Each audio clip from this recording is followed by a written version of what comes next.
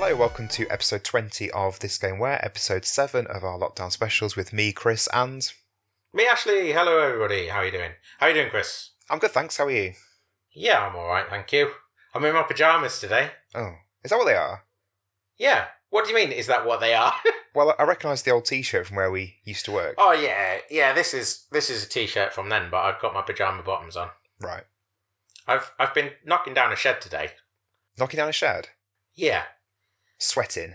Yeah, like with a sledgehammer. Wow. It was good work. No. No, not that. It was good work. It was fun for about an hour, but it took about 6. So. Oh, blimey. Yeah, and I just fancied being in my pyjamas because, That's fair enough. hard work and that. Well, it's been Father's Day here in the UK, so today I have done a Mario jigsaw that I got for Father's Day and eaten chocolate. I was going to ask, I promise. Yes, that's fine. And we watched The Addams Family on Netflix, the new one, which wasn't how very is that? good. Oh, right, very yeah. good. That's what I expected. I saw a picture of the chocolate and your present on Twitter.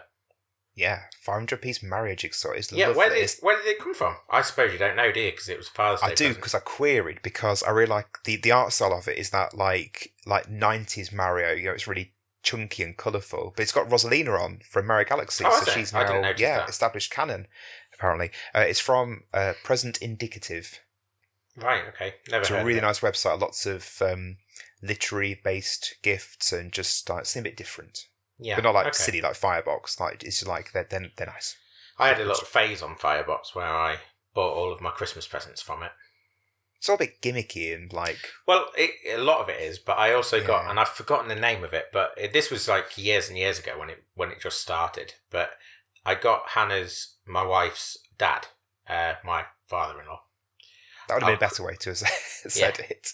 But at the time, he wasn't my father-in-law. But I bought him this game that I thought was really, really cool, or looked really cool, like going to be really fun to do and intricate and complex at the same time. And it involves, you have this mat and you know, like the Othello where you have black and white Yeah. discs. Well, you have black and white discs, but they're magnetized, and you have to balance discs on the magnetic fields of other discs in order to score points.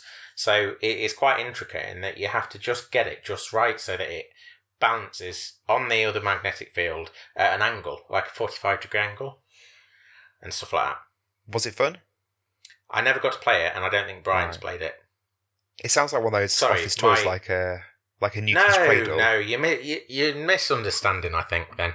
Okay. If that's what you think. I'm going to see if I can find it, but I can't remember what it's called at all. Magnetic game.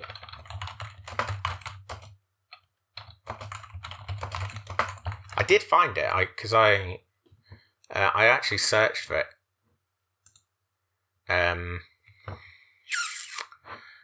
Recently, like last year or something, and I bought him about 12 years ago. And you never played it? I never played it, no, because it was his. Did he? No, that's the thing. I don't think he did. But he's quite difficult to know what to get. The thing that Firebox did that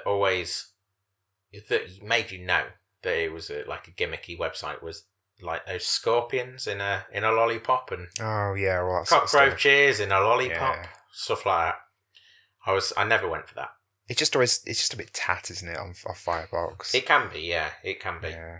What has been your highlight of the last couple of weeks? I genuinely think my highlight has been today doing that jigsaw and eating my chocolate. So it was chocolate that was mentioned on a lockdown episode of Off Menu with Rasheen Connerty called, I've loaded up, Tony's Chocolonely. Have you heard of this chocolate? I saw some of that in Sainsbury's the other day when I was in there. Oh my days. I didn't buy any. Have I missed out? Lovely. Oh. So it was recommended by Ed Gamble, and he said it was the best chocolate he'd ever tried. And I thought, well, he's done 6 episodes of Off Menu. He knows stuff about food. I quite fancy that. So I dropped a pretty big hint that I fancied that, basically in the form of, I want some of that. and I got some for Father's Day. And I got this little gift set that had 6 or 7 different chocolate bars in. It's from Holland. Oh, right, okay. Why is it the best chocolate in the world? Or Oh well, so it's the packaging's all in Dutch, so it's kind of difficult to actually understand what each chocolate bar is. But one of them said milk, which I assumed was milk, and it turned out I was right. And good guess.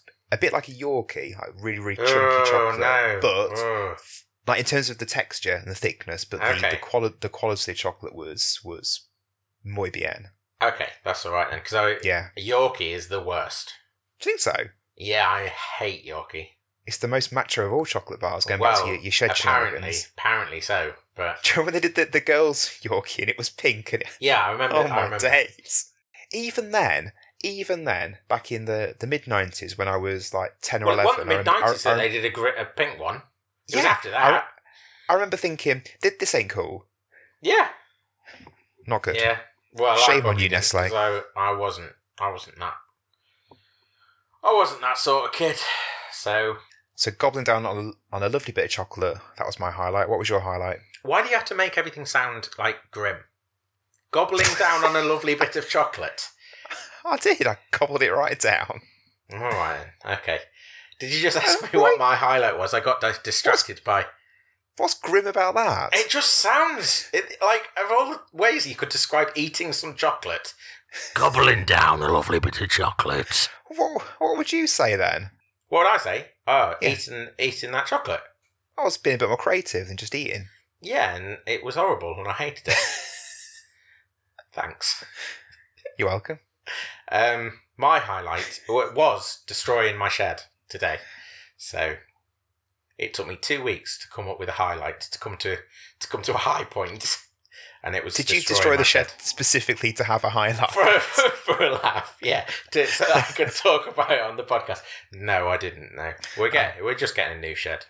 We're putting our new shed down the side of our house, and over the next year, I'm gonna redesign our garden and redo it. So step one was getting rid of the shed? Getting rid of the shed, yeah. It takes up a lot of room. It's massive.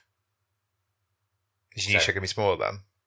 Yeah, and it's going to be down the side of the house, like hidden away. So you won't even know we've got a shed. Lovely. So it's exciting. I know it's exciting. Like everybody I don't know what to say to that. Shed chat. Yeah, exactly. Sorry, did you even see I zoned out then? Yeah, I know exactly when you're zoning out. I do a little thing in The Simpsons when Homer's got a little black and white cartoon in his head. Yeah. Did you see that yesterday? This is where we are in lockdown, for anyone that's charting the progress. Did you see that yesterday all that was on Channel 4 was Simpsons and Come Dine With Me? The whole day. Wow. From like early morning to 6 or 7 o'clock at night. The morning was Simpsons, and then the afternoon was Come Dine With Me. You think that sounds alright? Yeah. Questionable. My daughter had Nick Jr. on one day of the holidays, and we tuned in at midday, and Peppa Pig was on, and she said, "Oh, what's after Peppa Pig?" Because she's all right, Peppa Pig. We're not a massive fan, so I started scrolling through to see what was on next, and keep going. 3.5 solid hours of Peppa Pig. Yeah. Who needs that? No, nobody at all. No, I genuinely could not believe it. At the same time, when we used to have Nickelodeon as kids, I did used to enjoy those days where they just had the one program on all day. Like what? So, like Rugrats? Yeah, like they might have a Rugrats day. And there was also those days where they got you to vote on what you wanted. You had to ring in and press a button, like 1, 2, or 3, and you could vote on rate line. No, I think it was free actually. Otherwise, I wouldn't have done it. I wasn't that silly. But anyway, yeah, I enjoyed that. Chris, what game have you brought for us today? Before I talk about the game I brought for us today, I just need to talk about how this is episode 20 now, and we'd established previously that every multiple 10 we were going to have a game. Do something a bit special. Yeah, so episode 10 we'd done the Leisure Suit Larry game special for Valentine's Day. Obviously, we can't do a game neither of us have played before because of the circumstances, so just in case anyone was keeping tabs, I don't know if there's like this game where wiki out there or a super fan, or if we're our own Reddit page or something, but I'm just clarifying for the hardcore fan. The hardcore base. Yeah. Just that one man. That one. That's why I said fan, singular. Dedicated fan. Yeah. Thanks to that person. You know who you are, probably. So the game I've brought today is Hat in Time. Yep. Excellent. Which I'm playing on the Switch. So I think it's been quite interesting because of how, we're both at different points in the game. It's a game, as you said, that you recommended it to me. I was a bit on the fence about this, and then you bought it and convinced me to buy it. So I did, and have got further than you. So there's a lot to talk about. Yeah. So A Hat in Time was on sale this week, wasn't it? Or last week, or whenever it was. It's not on sale anymore. It was a Digital Days, it was called, bizarrely, sale on the Switch, and this game had, I think it's 25% off. It was down to £17. It was back up to about sort of £23-24. Yeah. It's the first time I've seen it on sale. Yeah. So you bought it because of that reason. Why? What had interested you about the game? I bought it because it had come down in price. It was the first time I saw it come down in price. But the actual interest in the game was because it was there were a couple of games over the last year or 2 years. Well, actually, over the last year on the Switch that came out that were purporting to be like a redo, a reimagination of the sort of old classic platforming games like Mario 64 or Banjo-Kazooie, like the heyday of that genre. Well, yeah. the original heyday of that genre. Because actually, I feel like we're in a era of like a second coming of the 3D platform. On that note, did you see that Crash Bandicoot 4 has been announced? It has, yes. Yeah, so it will be announced tomorrow. Well, announced tomorrow, but yeah. I never really got on with Crash Bandicoot. I didn't in the first place. I didn't have a PlayStation, so that was a bit of an impediment to me actually playing it. But we bought Crash Insane Trilogy, all 3 games, because Hannah, my wife, she really liked them when she was younger, and the first one I've kind of got into.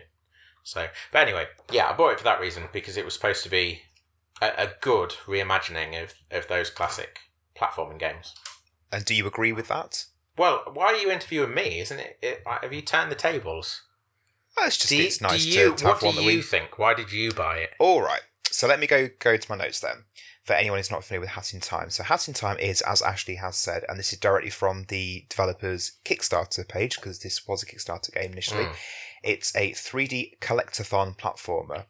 Yeah. Now, so I maybe disagree with that slightly. I would as well. It's interesting, the Kickstarter page is still up, and the way they wanted to develop the game actually did change significantly during development, because they did want it to be that collectathon. Now, yeah.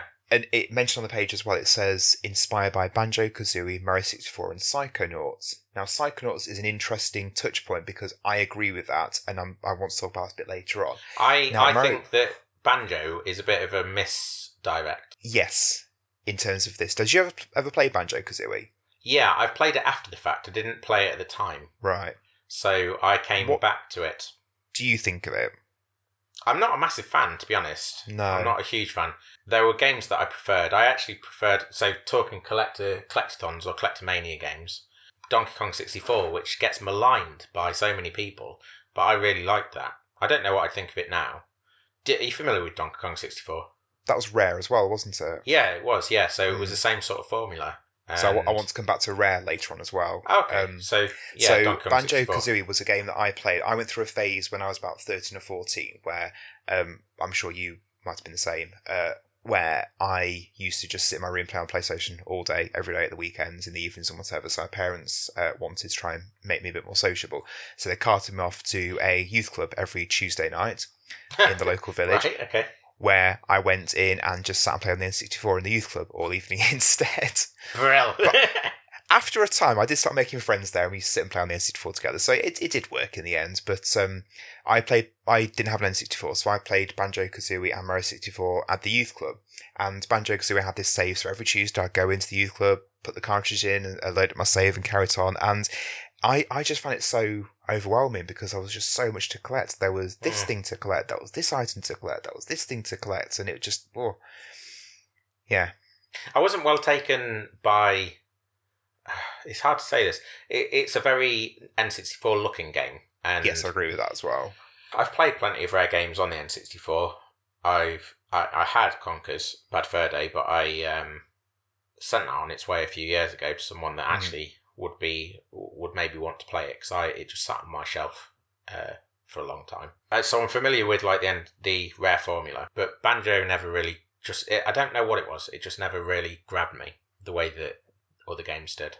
What about Mario 64? So Mario 64, and that's I was going to bring this back up anyway, because I think it's very relevant. I feel like Hat in Time is more of a Mario 64 Homage. Yeah, it's more of a homage to Mario 64 than it is Banjo-Kazooie. Yeah. I loved Mario 64. I don't think it's the best Mario anymore, but I think at the time it was. So in terms of, just to clarify that a bit further, in terms of the game itself, the levels are very big, aren't they? Yeah, they're nice big sandboxy type levels. Yeah, the first level I loaded up just to explore at one point, and I spent well over an hour just looking around it, just exploring every nook and cranny to find Is these that collectibles. Mafia Town? Yeah, Mafia Town, yeah. So you load it up and you go around Mafia Town and whatever, and then your first collectible, the main thing you're looking for, same as the stars in Mario 64, are hourglasses in this game, aren't they? So you can then go back to ones you've completed and then carry on collecting and get to your... So yarn, one of the collectibles which you get to then craft new hats. Yeah. And then there's also... They give you new powers. Yeah. There's also little green things that you collect that your currency to buy things as well, and I want to talk about that a bit more as well. But you can then go back in, and then to go in a second time for Objective 2 or Objective 3, maybe the environment's had a bit of a change to it. So in Mafia Town, for example, the fourth time you visit it, all the water has changed to lava. Oh, right, okay. I haven't... Sorry, spoiler. And Yeah. you have to then go around, and there's these gigantic taps that are sticking out the buildings. You have to go and find the taps, which obviously is quite difficult now that there's no water, just lava, and hit the taps to turn the lava off. So it's sort of, I quite like the way the gameplay changes for each objective and changes the level up. Yeah, the other thing that I've come across in that first level that is, again, very similar to Mario 64 is that you can go out of sequence. Yes. I went in for like my third time piece, my hourglass, and ended up finding a different hourglass. Yeah. And you were able to do that in Mario 64 as well, so... Whereas I don't think there was... I mean, it wasn't even the same sort of style in Banjo-Kazooie, was it? That it was just like these that. huge open levels that find had all these things. Was it Jiggies? The jigsaw Yeah, it pieces? was, Am I remembering that? Mm. And then with their feathers, or am I confusing that with ukulele? I think I am, aren't I? You might well be. Yeah. Well, that's the other one that was purported to be like a throwback game, wasn't it? Ukulele. Yeah, well, the less said about that, the better. And that's why I was so interested in Hat in Time. This game and a game called New Super Lucky's Tale. Mm. So they were the two biggies in this regard last year. So it came out for the Switch in October last year. It came out for Windows in October 2017 and PlayStation 4 and Xbox One in December of that year. So in terms of you and I play on the Switch, it has been out for quite a while now. Developer Gears for Breakfast, who is an indie studio from Denmark. Oh, right. I didn't know that they were from Denmark. Yeah. So we mentioned the collectibles a few times, so I just want to talk about them a little bit more. So you've got Hourglass as your main thing. That's the thing you're collecting each level. It's Hat in Time. It's about this girl on a spaceship. I'm not really sure what the link is there with your hourglasses. She has different hats. Each hat you have gives you different powers. So there's a speed hat, for example, that will make you go quicker. There's a hat that lets you see invisible platforms that you can use to climb up and get to areas that you couldn't get to previously.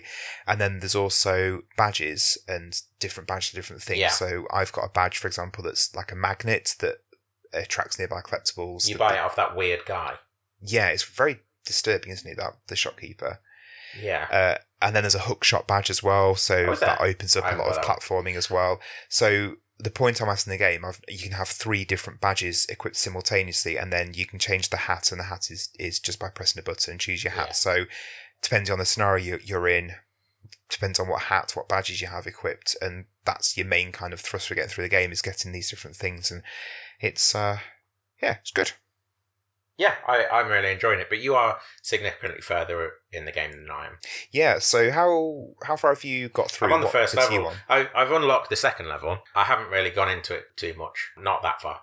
So the thing I like about it, well, there's lots to like about it, but the main thing I like about it is the variety, which I've touched upon Psychonauts already, and there was a level I was playing through in the last week that made me think of Psychonauts. I can't remember specifically which one it was, but I'll just talk through a few levels. Obviously, it's a 3D platformer, but I've had a level that is basically Metal Gear Solid, where you're sneaking around. Yeah, you're sneaking around and hiding behind people and trying not to let them hear you. Yeah. Which was really good. I know. That's the first. That's the second level. That's the in the studios. The film studios. Yeah. So you can't go in their red lights. Yeah. And I just think, it was just such a gameplay change. It was brilliant. There was a level I played last night where it was set in this spooky mansion called Queen Vanessa's Manor. It's in the third world, and it was like the Tyrant in Resident Evil. It was like a horror game with like loud, discordant music and noises, and it was genuinely quite scary. Right, okay. And this is I'm looking forward to that then. Yeah. I get terrified by the slightest. It was disturbing. You go in for at one point you go into this nursery, and it's it's that horror thing, and it was proper creepy. Yeah. And this is in this 3D cutesy platformer for kids. Mm. It suddenly had this. Yeah, my favourite level so far, and this is one that I thought was the most like Psychonauts, is it's either second or third level in the second world. It's called Murder on the Owl Express. Okay. So it's a level set on a train where a murder happens, and again I thought, well, this is a bit, out of the blue. But then it turns out at the end it's just a film that you've been interacting with. You've been filmed, and there's these characters that reminded me a lot of the government agents in the Milkman level of Psychonauts. Oh, right, okay. And when the murder happens, you're then given a time limit to find these clues within the level, and then you then have to choose who you're accusing of doing the crime. That sounds interesting. Yeah, it was. It was really interesting, really fun, and just, again, not sinister, that's maybe the wrong word, just a bit odd. Kooky. Yeah. Yeah. Again, like I said, just and not 3D unexpected action as well in there, because I wouldn't have anticipated that happening in this game, to be honest. Psychonauts was quite a special game in the way that it broke the mold for what it was, and or for what people were expecting. Certainly for me, what I was expecting. And the Milkman level is a perfect example of that. Oh, it's one of the best things I've ever played. That level is, and I wouldn't expect that kind of insight, that kind of inventiveness from A Hat in Time. As much as I like it so far, so I'll tell you one thing I don't like about it. Okay, yeah, I've got things I don't like about it, but right, okay, so we'll see if this one is a shared thing. I actually think that the developers dislike it as well, and I'll explain why.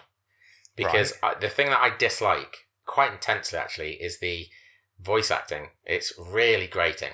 I find it extremely annoying. It feels quite cheap. Yeah, which is to be expected, I suppose, because the budget won't have been huge for this. Yeah. But it is just another level of bad. I'm quite impressed, though. They did get people to voice every single bit of text. So that is the other side of it. The fact that they've got a full cast, a full voice cast, is quite huge for a game of such a small game, such an you know what I'm saying. I can't remember Final Fantasy X when that came out. It was lauded as being the first Final Fantasy game with speech, and then they speak, but not all the time. It was quite infrequent actually when they spoke in that. Yeah, it was really for FMVs, wasn't it? Yeah. I think there were a few bits, but most of it was text. So yeah, I hadn't thought about it from that point of view. So thank you for suggesting that, because you're right. Welks. However, it's not good quality. Yeah. And it does annoy me, regardless of whether it's a feat or not. And the salesman that sells you those badges, there is an item for 800 orbs, or whatever, 800 of the currency. Coins, whatever it is. Which is quite a lot, but this item is to turn the speech into gibberish, so that they're not actually using voices or words. And actually, I'd rather like that. I think it's a reference to Banjo-Kazooie and Rare games. Do you think it is? I did wonder. So, yeah.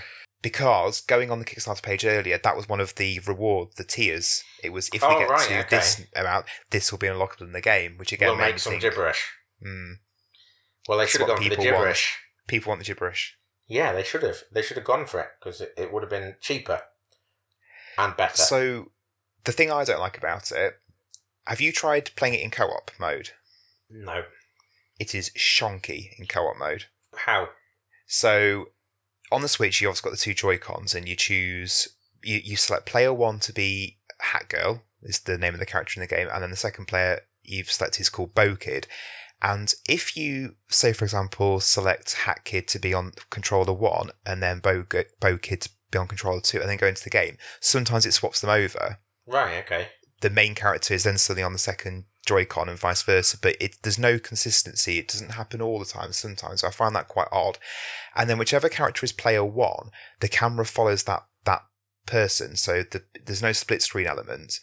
So the other person, if they go off screen, there's about a 3-4 second delay, and then they'll respawn next to where the camera's followed, which is quite difficult in a 3D platformer. And then also the second player cannot interact with things. You can pick things up, but if you go into a treasure chest to open it, you can't open it. It has to be player 1. So actually, it's we've myself and my daughter is really enjoying this game. We've just gone just to play it one player. Either I'm playing it and watching, then she's watching me, or vice versa, because I just do not enjoy it in co-op mode at all. Yeah, that does sound a bit frustrating. Certainly the fact that you're limited to sort of just being in the same vicinity. Just following. Yeah, and it depends on how well it's implemented as well. There is some DLC available for the game, which I think is quite reasonable. It's £4 per level. Yeah, it's the Seal one, or the Seal the Deal, and then it's set in like a Tokyo-like city with like this gang of cats or something, and they come with extra badges and different weapons and stuff, and the levels are big, as we've said. I think £4 is personally pretty reasonable. And from what I've read online, I think the Seal the Deal DLC does come with a split screen 2-player mode. Why wouldn't they release that for free? Who knows? As like an update. If making people pay for that's a bit wrong, I think. Personally. I might have misread that though, and misunderstood or something, just to add that caveat there. If it was a case of they developed that alongside the DLC, they should have split it up. They should have put the DLC level out and put the 2-player split screen. Making people pay for that is not on. But you and I both know how games developers, they'll make the game and then sort of cherry pick as to what. Well, yeah, I know what you're getting at there. Yeah. And so without being specific, and I'm sure people know this, but one of the things that gets my goat about development is that they often will develop a whole game, and then pull bits out to sell to Gate Off as DLC. And I've spoken to people that don't think that there's a problem with that. They think that it's smart. Savvy. Yeah, it's a smart thing to do because you develop it alongside the game itself, and it saves time or whatever, and possibly money, and that's fine. But I don't think that I don't know. I just don't think it's okay. We've moved too far towards a situation where games are no longer complete affairs. Yeah, and it has its benefits, but it has a significant number of drawbacks. Is there anything else you don't like about the game before I talk about colour bits and wrap up?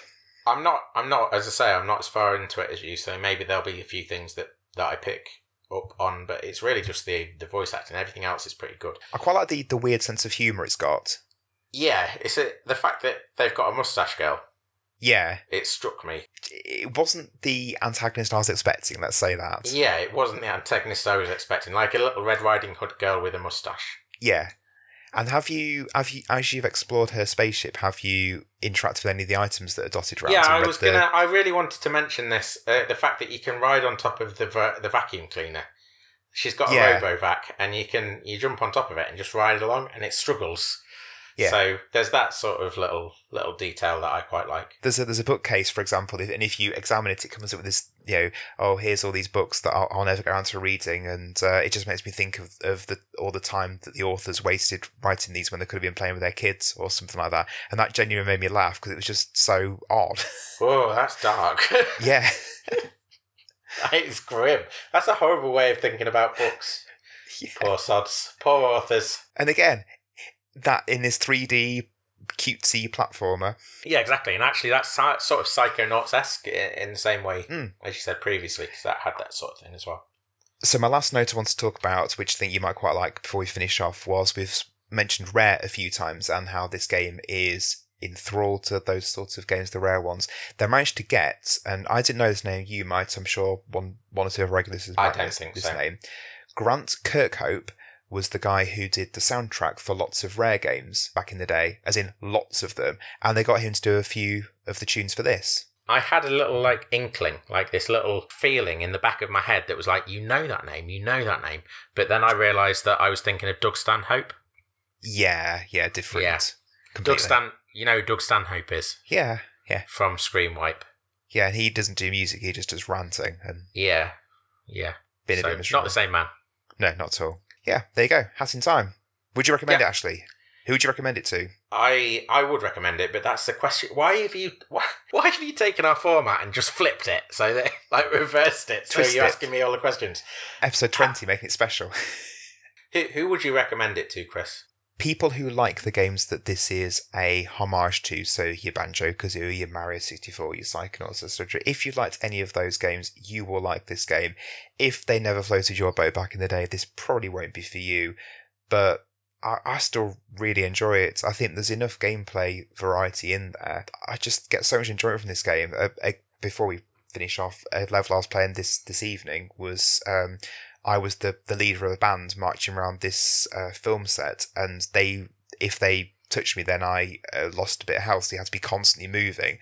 And as you were constantly moving, different things were happening to make it more obstructive, and it was just great fun. Really enjoyable. I think I agree. It's primarily for those people that have... And I don't think... This is the other thing that we probably should have said, and I'd be interested to know if you agree. I don't think that it thrives on nostalgia in the way that a lot of the games that are trying to call back to that time. Yeah, definitely. And that type of game, they kind of plough so much nostalgia into it that it becomes about that. This game isn't that. It's a modern take on those games that retains a lot of the charm of those games and the gameplay styles of those games for the good.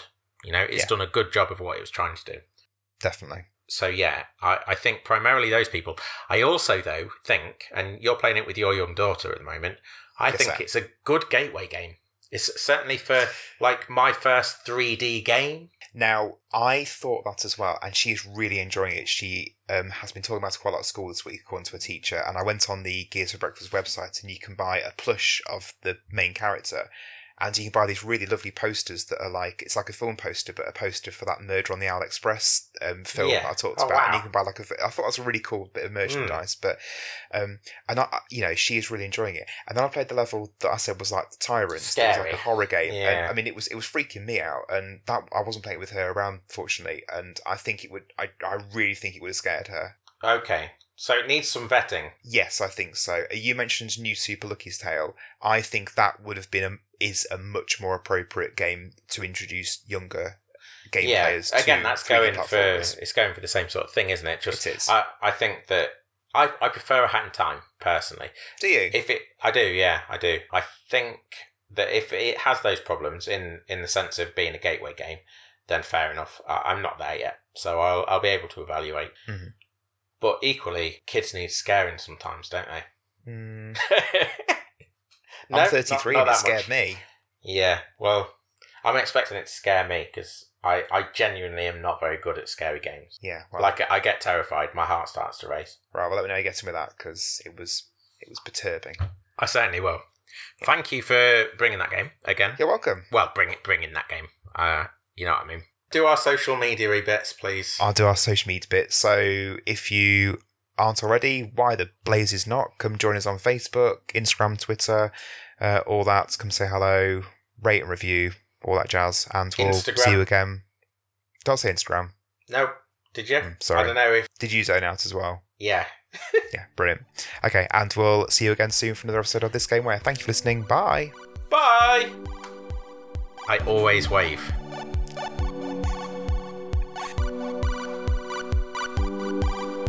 This Game Where is a Specky 2 Guys production. Music for the episode is provided under Creative Commons license by Steviosphere from the album Cell Division, which can be found at steviosphere.bandcamp.com.